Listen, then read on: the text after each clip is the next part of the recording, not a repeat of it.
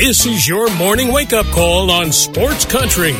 Grab a cup of coffee and hang with us every weekday morning for the latest news, sports, and other things going on around the world and in your backyard. Now, here's your host, Gene Gumbs.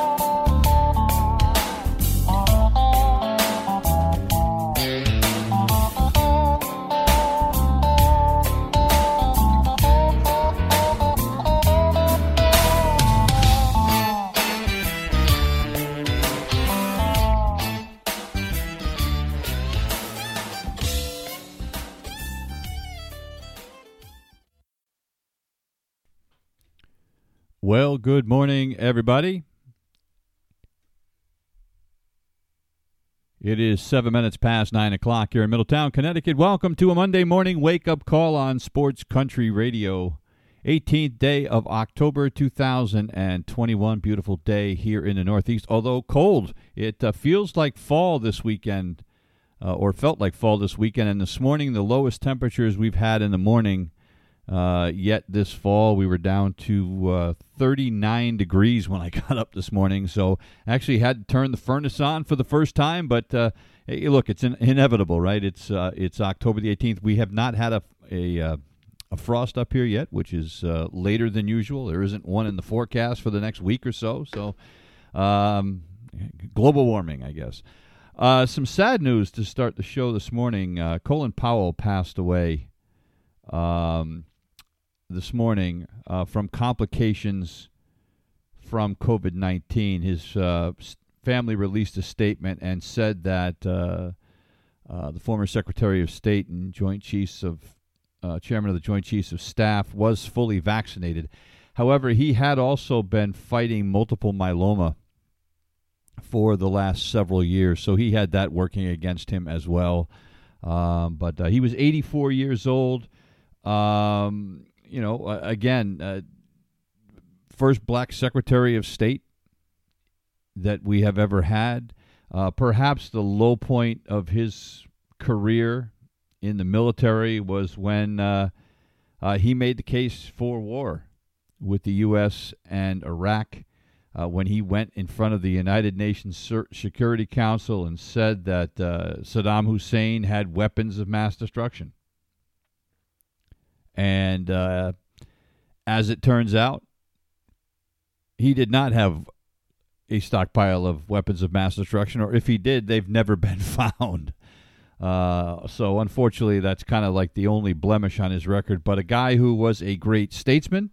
I think he was one of the most respected politicians, and he really wasn't a politician. He was a career military man. I mean, he did run for president once and wasn't going to get the support that he needed, so he pulled out. But a guy, I think, that could bridge the gap between the military and Capitol Hill, and a great American, in my opinion.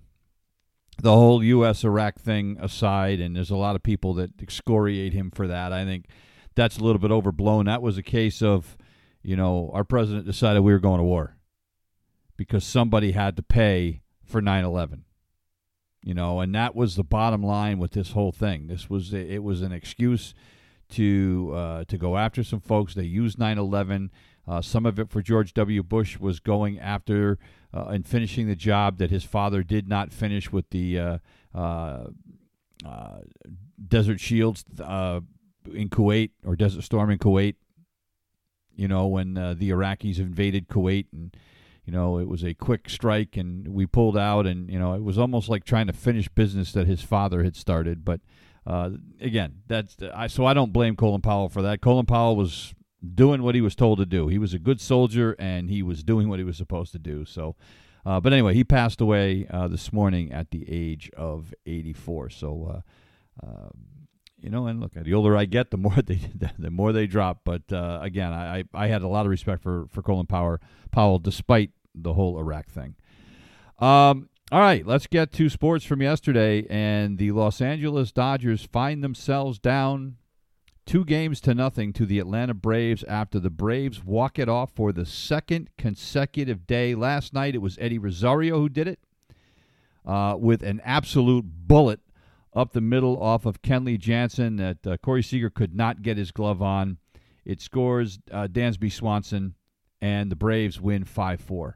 Austin Riley was the hero in Game 1. This time it's Eddie Rosario. And by the way, Eddie Rosario had a great game. Eddie Rosario was a guy that was no longer wanted in Minnesota. Went to Cleveland, got traded from Cleveland. A guy that is a great defensive outfielder. His bat never lived up to what people expected. Last night, 4 hits, including that 105-mile-an-hour missile off his bat that ended the game. So the series will now shift back to Los Angeles for Game 3 Tuesday night. Now, the teams that have taken 2-0 leads in best-of-7 postseason series, 73 of the 87 teams that have led 2-0 in a postseason, in a 7-game series, have gone on to win. 73 out of 87. Of those 14 that lost, one of them is the Atlanta Braves, and it happened last year. If you remember, they were up 2-0 on the Dodgers. They were up 3-1 on the Dodgers, and the Dodgers came back to win that series and go on and win the World Series. So this is not over. And Game 3 on Tuesday, it is advantage Dodgers. No ifs, ands, or buts about it. Look, Charlie Morton, I love Charlie Morton. Charlie Morton's a guy who went to high school here in the state of Connecticut, went to Joel Barlow High School in Reading. But he's going against Walker Buehler, who you could make the case outside of Max Scherzer is the ace of this Dodger team. Think about that for a second. Clayton Kershaw was the face of the Dodgers pitching staff for so long. And then Walker Buehler came along a couple of years ago and has really made a name for himself. And then they make the trade for Max Scherzer. And so all of a sudden, Clayton Kershaw is an afterthought. Of course, Kershaw's hurt in this series, not playing anyway. But Walker Buehler is going to beat Charlie Morton on Wednesday night. Now, the caveat to that is the Dodgers have got to start hitting with runners in scoring position. It's killing them. The first 2 games of this series, they are 2 for 18 with runners in scoring position. You are not going to beat anybody if you do that on a consistent basis. They were 1 for 10 with runners in scoring position last night. It was they just have not been able to get the big hit. Now, there's a lot of people that were criticizing Dave Roberts for his decisions last night with the pitching staff. A lot of people didn't understand why Max Scherzer was out of the game in the 5th inning after just 4 1/3 and throwing just 79 pitches. Now, it worked out in that Vesia came on, did a great job getting out of the 5th. Joe Kelly comes on, a scoreless 6th. Blake Trinan, a scoreless 7th. So it worked. However, Max Scherzer had thrown 79 pitches, and I saw somebody say, well, he's pitching on 2 days of rest. Let's relax here a little bit. He threw 13 pitches to get that save in Game 1. In Game 5 of the NL Division Series. So he had a couple of days off. Let's relax here. 79 pitches. Those 13 pitches he threw a couple of days ago, or a few days ago, meant nothing. As Will Middlebrooks pointed out on social media last night, he would have thrown more pitches than 13 in a bullpen session between starts. So fatigue was not an issue here. But what we're finding, and this is baseball in 2021, it's one of the things that drives me crazy. And look, it's always been a case where you have a shorter leash in the postseason than you do in the regular season, but it has gotten absurd. It really has. And I don't know if it's ever going, I don't know if you can put the genie back in the bottle. Unless Major League Baseball does something about limiting the number of pitchers that you can carry on a roster. It's crazy. The Dodgers used 7 pitchers in the game last night. The Braves used 8. 15 pitchers in a damn playoff game. It's just ludicrous. The same thing happened in Game 1. The same thing happened with the Red Sox in both games. But pitchers just, thank God Nate Eovaldi pitched into the 6th inning. for the rest. But that's where we've come in 2021, and it's frustrating as all hell. So Dave Roberts is getting some heat for Scherzer coming out. I agree. If Max Scherzer is the ace of your team, Max Scherzer is the guy that is supposedly going to win the Cy Young in the National League this year. It's either going to be him or Corbin Burns from Milwaukee. He's your stud. He didn't pitch badly. He made one bad pitch. He gave up a 2-run bomb to Jock Peterson, and Jock Peterson in October is money. There's no shame in giving up a 2-run bomb to Jock Peterson. And I love Dave Roberts. A lot of people hate the Dodgers. They call the Dodgers like the Yankees of the West. And I can't hate the Dodgers. Why? Because Dave Roberts is one. Mookie Betts is another.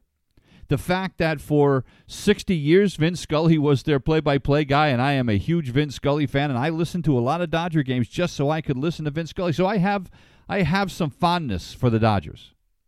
I always have. Yeah, and I know they spend money. They're spending more money than the Yankees, for God's sake. I get all that. But you know what? And call them what you want. The Yankees of the West. That's fine. Call them that if you want. They still didn't win the division this year, just like the Yankees. So, I can't hate them, and I can't hate Dave Roberts, but I can certainly question pulling Max Scherzer after 79 pitches. I think you got to let him finish the 5th. I think you bring him out for the 6th. Then if he gets in trouble and he's into 90-plus pitches, get him the hell out. But it's Max Scherzer. This isn't, look, Ian Anderson is a guy who is a young kid, doesn't have a lot of postseason experience. I have no issue with Brian Snitker pulling him after 3 innings. 3 hits. He'd walk 3 guys. He wasn't sharp. That I have no issue with. He's a young kid. Max Scherzer is a stud. He's been in this league for a long, long time. He's probably about to win his 4th Cy Young. Leave him in a damn game. Having said that, the bullpen did a good job until, and then the next question is they went to Julio Urias in the 8th inning. He ends up giving up a couple of runs, and, they got to get him out. He starts the 9th inning. They get him out. Brusdar Graterol comes on for the 9th.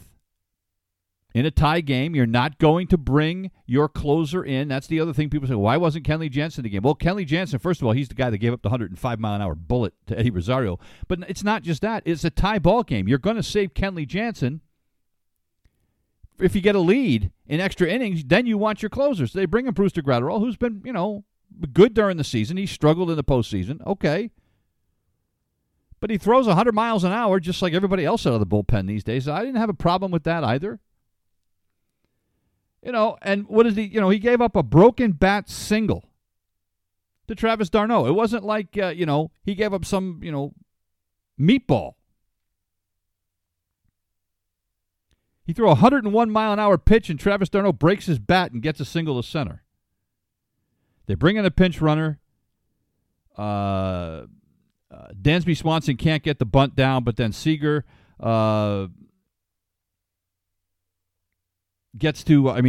Swanson gets to second base on a ground ball out to Heredia.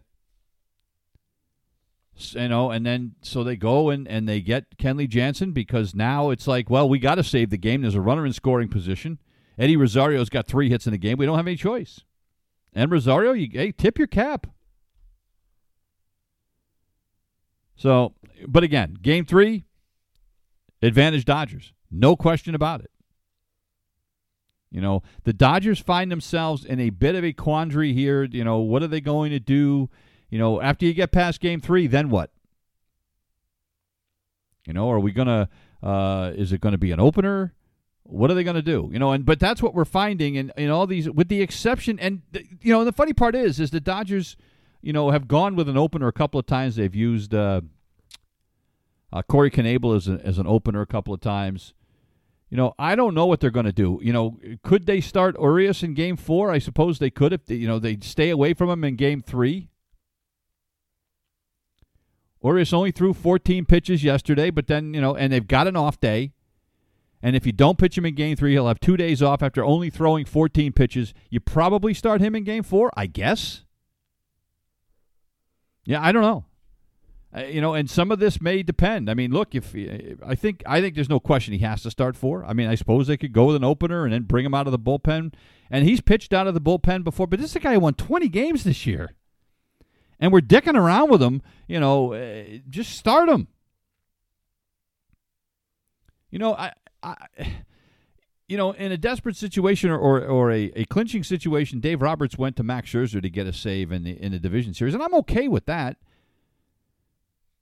But, I think that's part of the problem that we have now is nobody's got defined roles other than, a handful of starters. Everybody, and you get to the playoffs and it's just, it's a free-for-all. And look, there is something to be said for knowing your role. There's guys in the bullpen that want to know, am I the closer? Am I not the closer? Am I an eighth inning guy? When am I coming?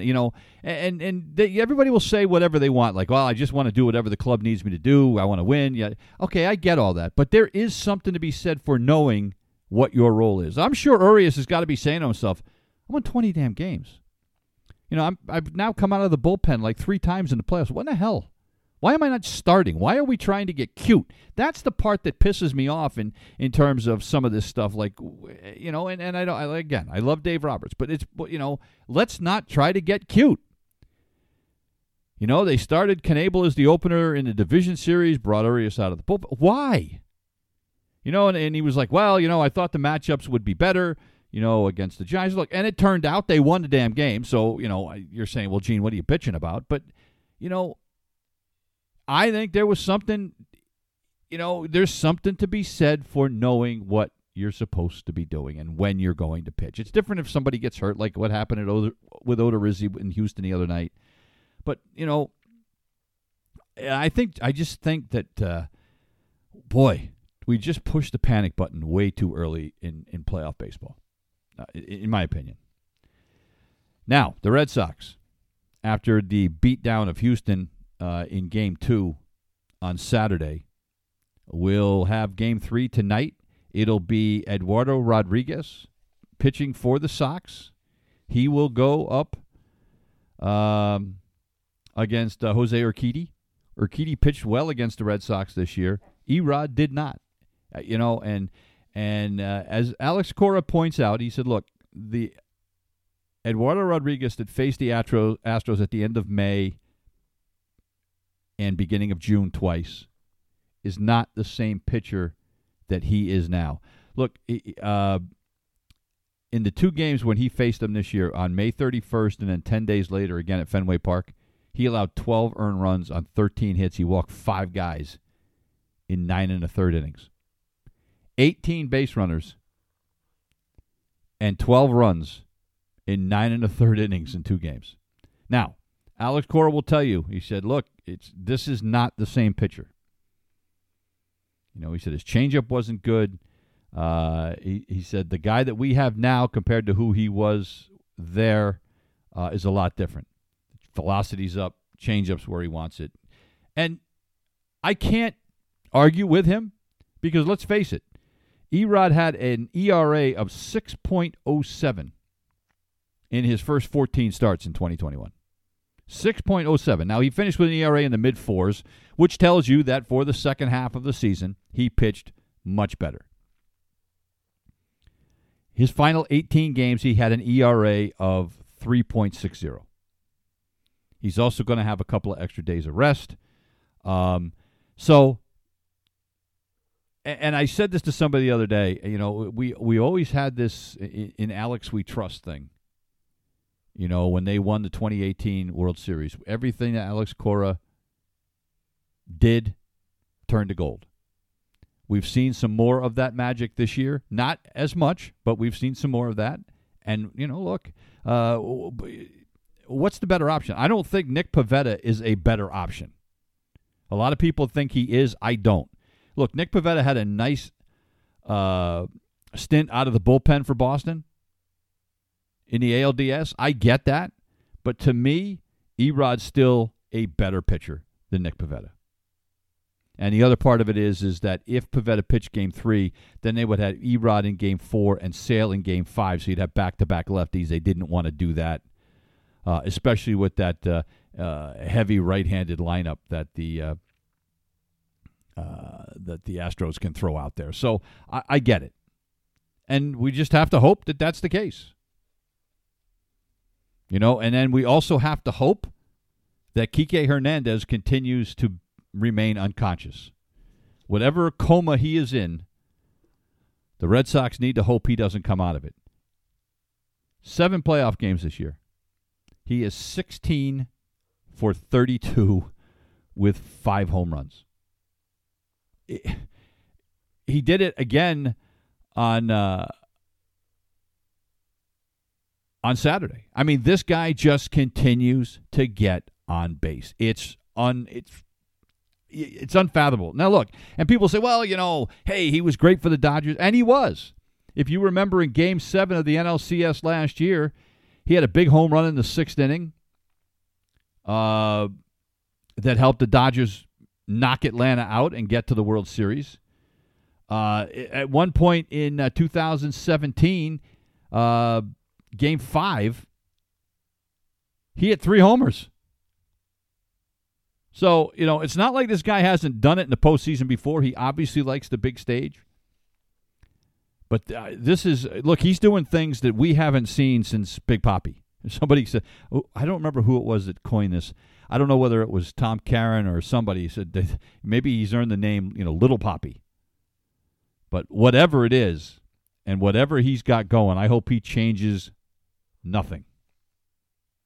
And, look, it's been great to see, that game on Saturday, to see J.D. Martinez with a grand slam. Rafi Devers with a grand slam. I mean, it's just a beautiful thing. And the Astros are in trouble. They lost Lance McCullers Jr. to an injury. He's not even on the roster for the ALCS. Luis Garcia had to leave Game 2 in the 2nd inning with a sore right knee, but he left with a sore right knee after that game was already, deep in the Red Sox favor. Now, he did throw a bullpen session yesterday.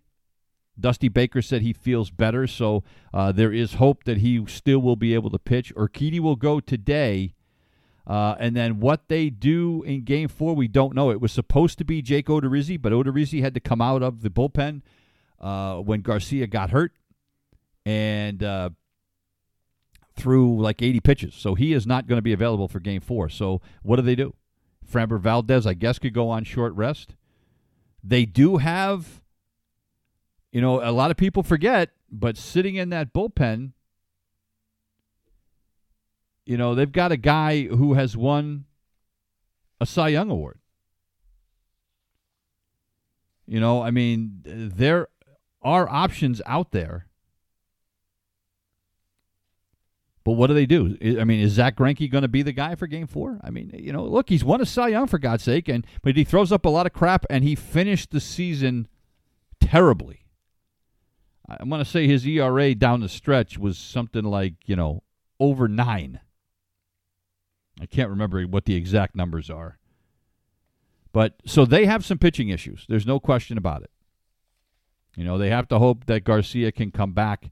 And whether they throw Valdez in Game 4 may depend on if the Red Sox win Game 3. Does Houston push the panic button and go to Valdez on short rest? I tend to think they won't. I tend to think that they're either going... I think they're going to probably go to Zach Greinke. I don't see they have a lot of other choice. Unless they try to bullpen it for 9 innings. And, I guess that wouldn't surprise me either in this day and age. But so Houston's in trouble. There is no question. You would have to think right now, advantage Red Sox.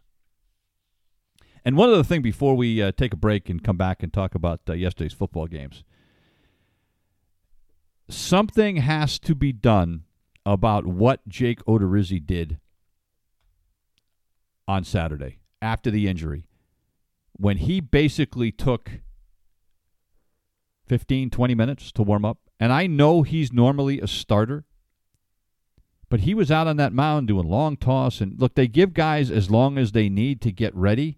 And I know he's normally a starter, but you cannot. And it worked out for the Red Sox, so I don't want to go crazy here. because, Eovaldi didn't get affected by it, really. But at the end of the day, what the Astros did and what the umpires allowed them to do by Odorizzi warming up as long as he did and basically putting Nate Eovaldi on ice, it was like a half an hour before he got back on the mound because of what they did in terms of allowing him, to work out and take as long as they did. That's a problem. So I think Major League Baseball is going to have to address that, and I hope that they do. It's 32 minutes past the hour. We got to take a break. We're back in a minute. You're listening to The Wake Up Call on Sports Country. It's 34 minutes past the hour. Welcome back to The Wake Up Call here on a Monday morning. And if you are a New England Patriot fan, not exactly a happy Monday morning. I have such mixed feelings about that Patriots game yesterday. Part of me is proud of the fact that they hung in there. I did not think they had a snowball's chance to win this game. And if you would listen to our show on Friday when I was talking to Dan Zampano, I think the Patriots were 3.5-point underdogs, and I said, I don't think that's enough. I thought that they were going to get absolutely drilled. However, and I have to give them credit for hanging in there.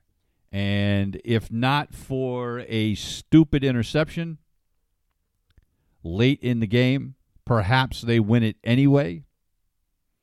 Trayvon Diggs picked off Mac Jones and ran it back for a touchdown to give Dallas the 26-20 lead. Now, Mac Jones responded with a 75-yard touchdown pass on the next play to Kendrick Bourne to put the Patriots back up. They go for the 2-point conversion, and they lead by 3. But, hey, look, Dak Prescott had a game and a half yesterday. Threw for 445 yards, 3 touchdowns. And it was, he did everything that he had to do. Greg Zuerlein ties it up. And then Dak Prescott with the touchdown pass to CeeDee Lamb in overtime, and game over. But so I guess I'm happy that they hung in there. However, they gave up 567 yards of offense. I repeat, 567 yards. The only reason Dallas only had 35 points and the only reason this game went into overtime is because the Cowboys continually shot themselves in the foot. The penalties yesterday against the Cowboys were ridiculous. 12 penalties for 115 yards. And, the Patriots did make a couple of nice stops in the red zone. I'll give them that. But they gave up a franchise record 567 yards. So how excited can you really be? They did not get to Dak Prescott the entire day. They pressured him a little bit, but basically he was back there able to do what he wanted to do. Time of possession lopsided in Dallas's favor. So 32 first downs for the Cowboys, 17 for the Patriots. Patriots got a punt blocked. The Patriots were fortunate to be in this game. And, look, Mac Jones, you look at his numbers and you go, and you look at the quarterback rating and you go, 15 of 21, 229 yards, 2 touchdowns, and interception. Quarterback rating of 118.9. Not bad. You know what? It's deceiving a little bit. 75 of those yards were on one play. Now, some people are calling that a lucky pass. I don't see it that way. Ben Volin, who, by the way, is, ridiculous in the Boston Globe with his criticism sometimes. I would not call that a lucky play. I think it was a well-designed play. They knew what the Cowboys were in for coverage, and they beat it. Why can't you just tip your cap to Mac Jones and say, hey, nice pass, kid? Now, having said that, Mac Jones did, miss on a couple of plays that he shouldn't have. The pick six when you're up and you're trying to milk the clock. Now, look, maybe, the Patriots don't get a first down. Maybe they got a punt.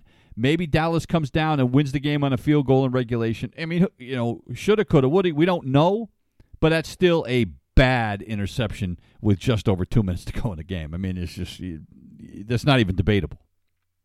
But at the end of the day, the Patriots have got to figure out this defense. Houston, we have a problem. You can't.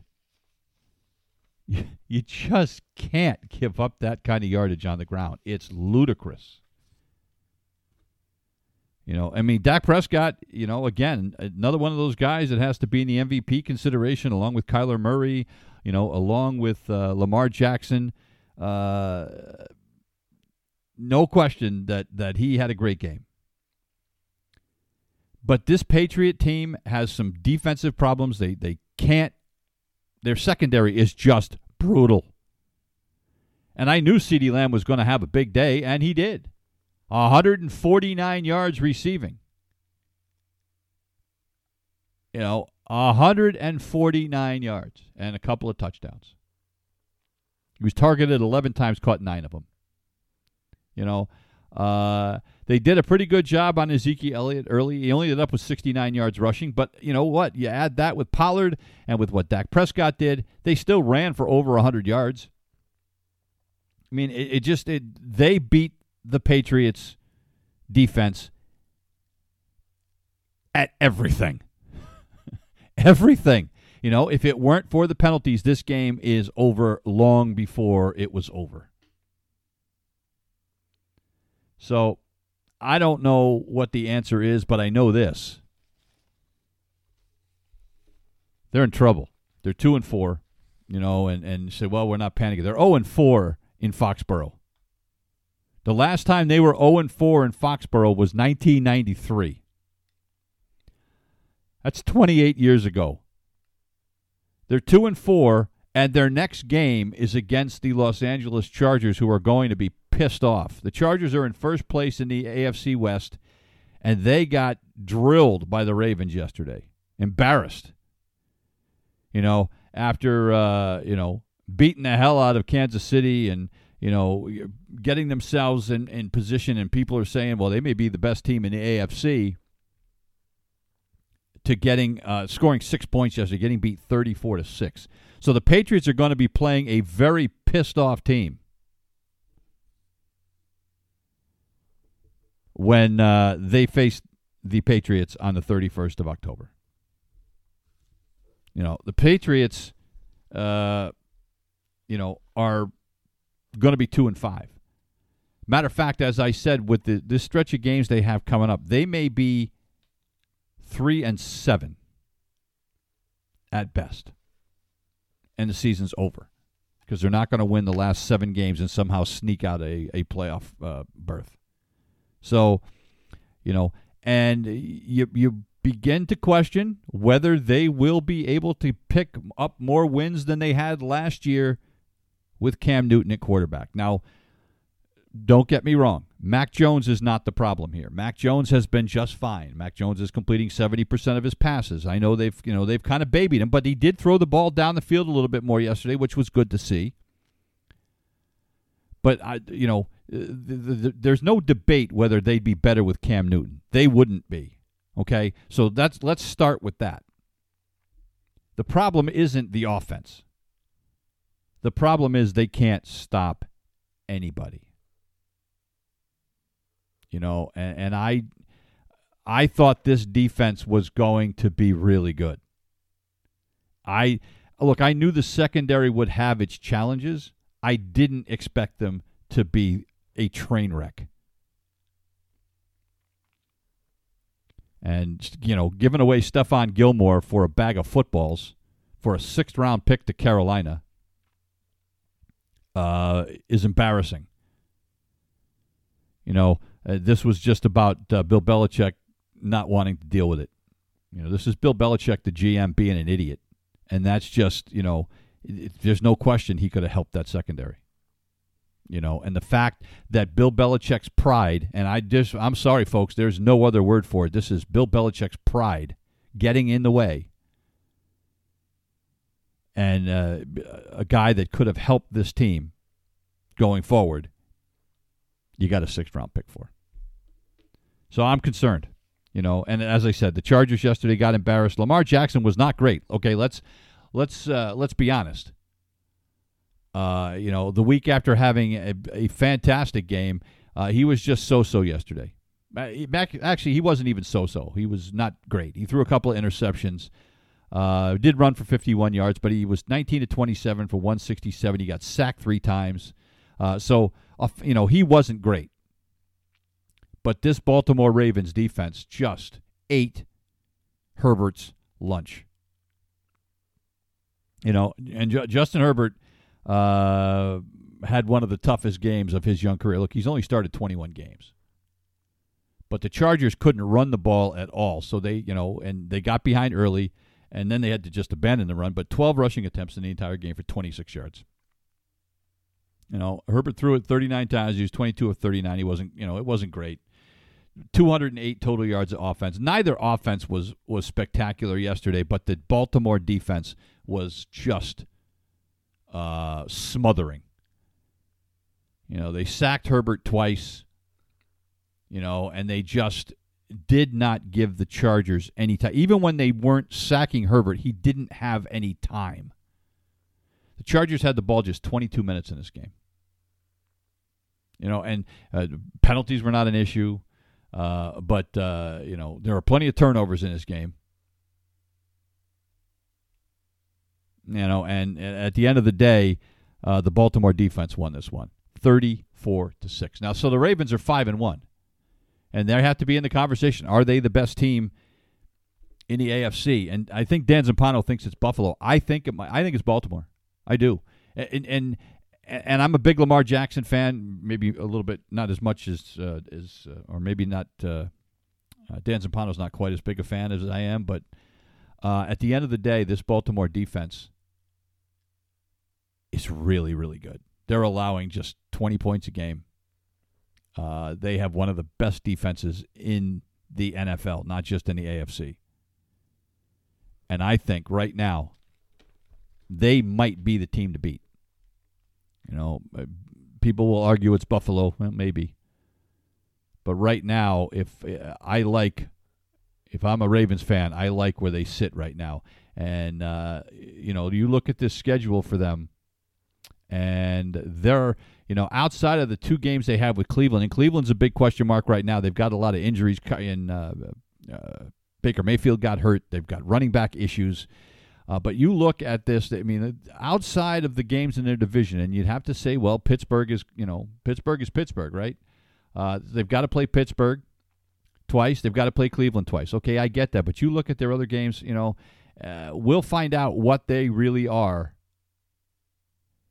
when they have to play Green Bay in December. They've got, of their last 4 games, they have 2 real brutal games, Green Bay and the Rams. But if you are Baltimore, you're thrilled because both those games are in your stadium. But right now, I think they are the team to beat in the AFC. It's 47 minutes past the hour. We're going to take a break. When we come back, we're going to talk about the guy who might be the odds-on favorite right now for MVP in the NFL, and that is Kyler Murray of the Arizona Cardinals, and he kept things rolling yesterday. We'll get to him when we come back. You're listening to the Wake Up Call on Sports Country. It is 50 minutes past the hour. Welcome back to the Wake Up Call. Got a few minutes left this morning before we head out. I got to vacate the premises. We got more showings this morning as we continue to look to get ourselves out of here and get ourselves down south so I can rejoin my wife. This bachelor life I'm living, it's just tell you what, you get used to not being by yourself, and now I'm talking to the cats and talking to the walls and talking to you, and that's what I got. because my wife is 900 miles away, and I can't wait to get this place sold and be able to get down there. All right, Kyler Murray yesterday, 4 touchdown passes, no interceptions.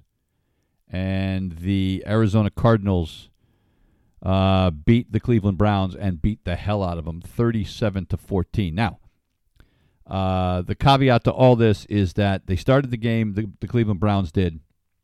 They already didn't have Nick Chubb. He was out with a calf injury, and word is that calf injury could be pretty bad. So they have Kareem Hunt. He ends up going to the locker room in the fourth quarter with a calf injury as well. Now, prior to that, 14 carries, 66 yards. He was averaging 4.7 a carry. But here's the thing. By the time he left the game, this game was over.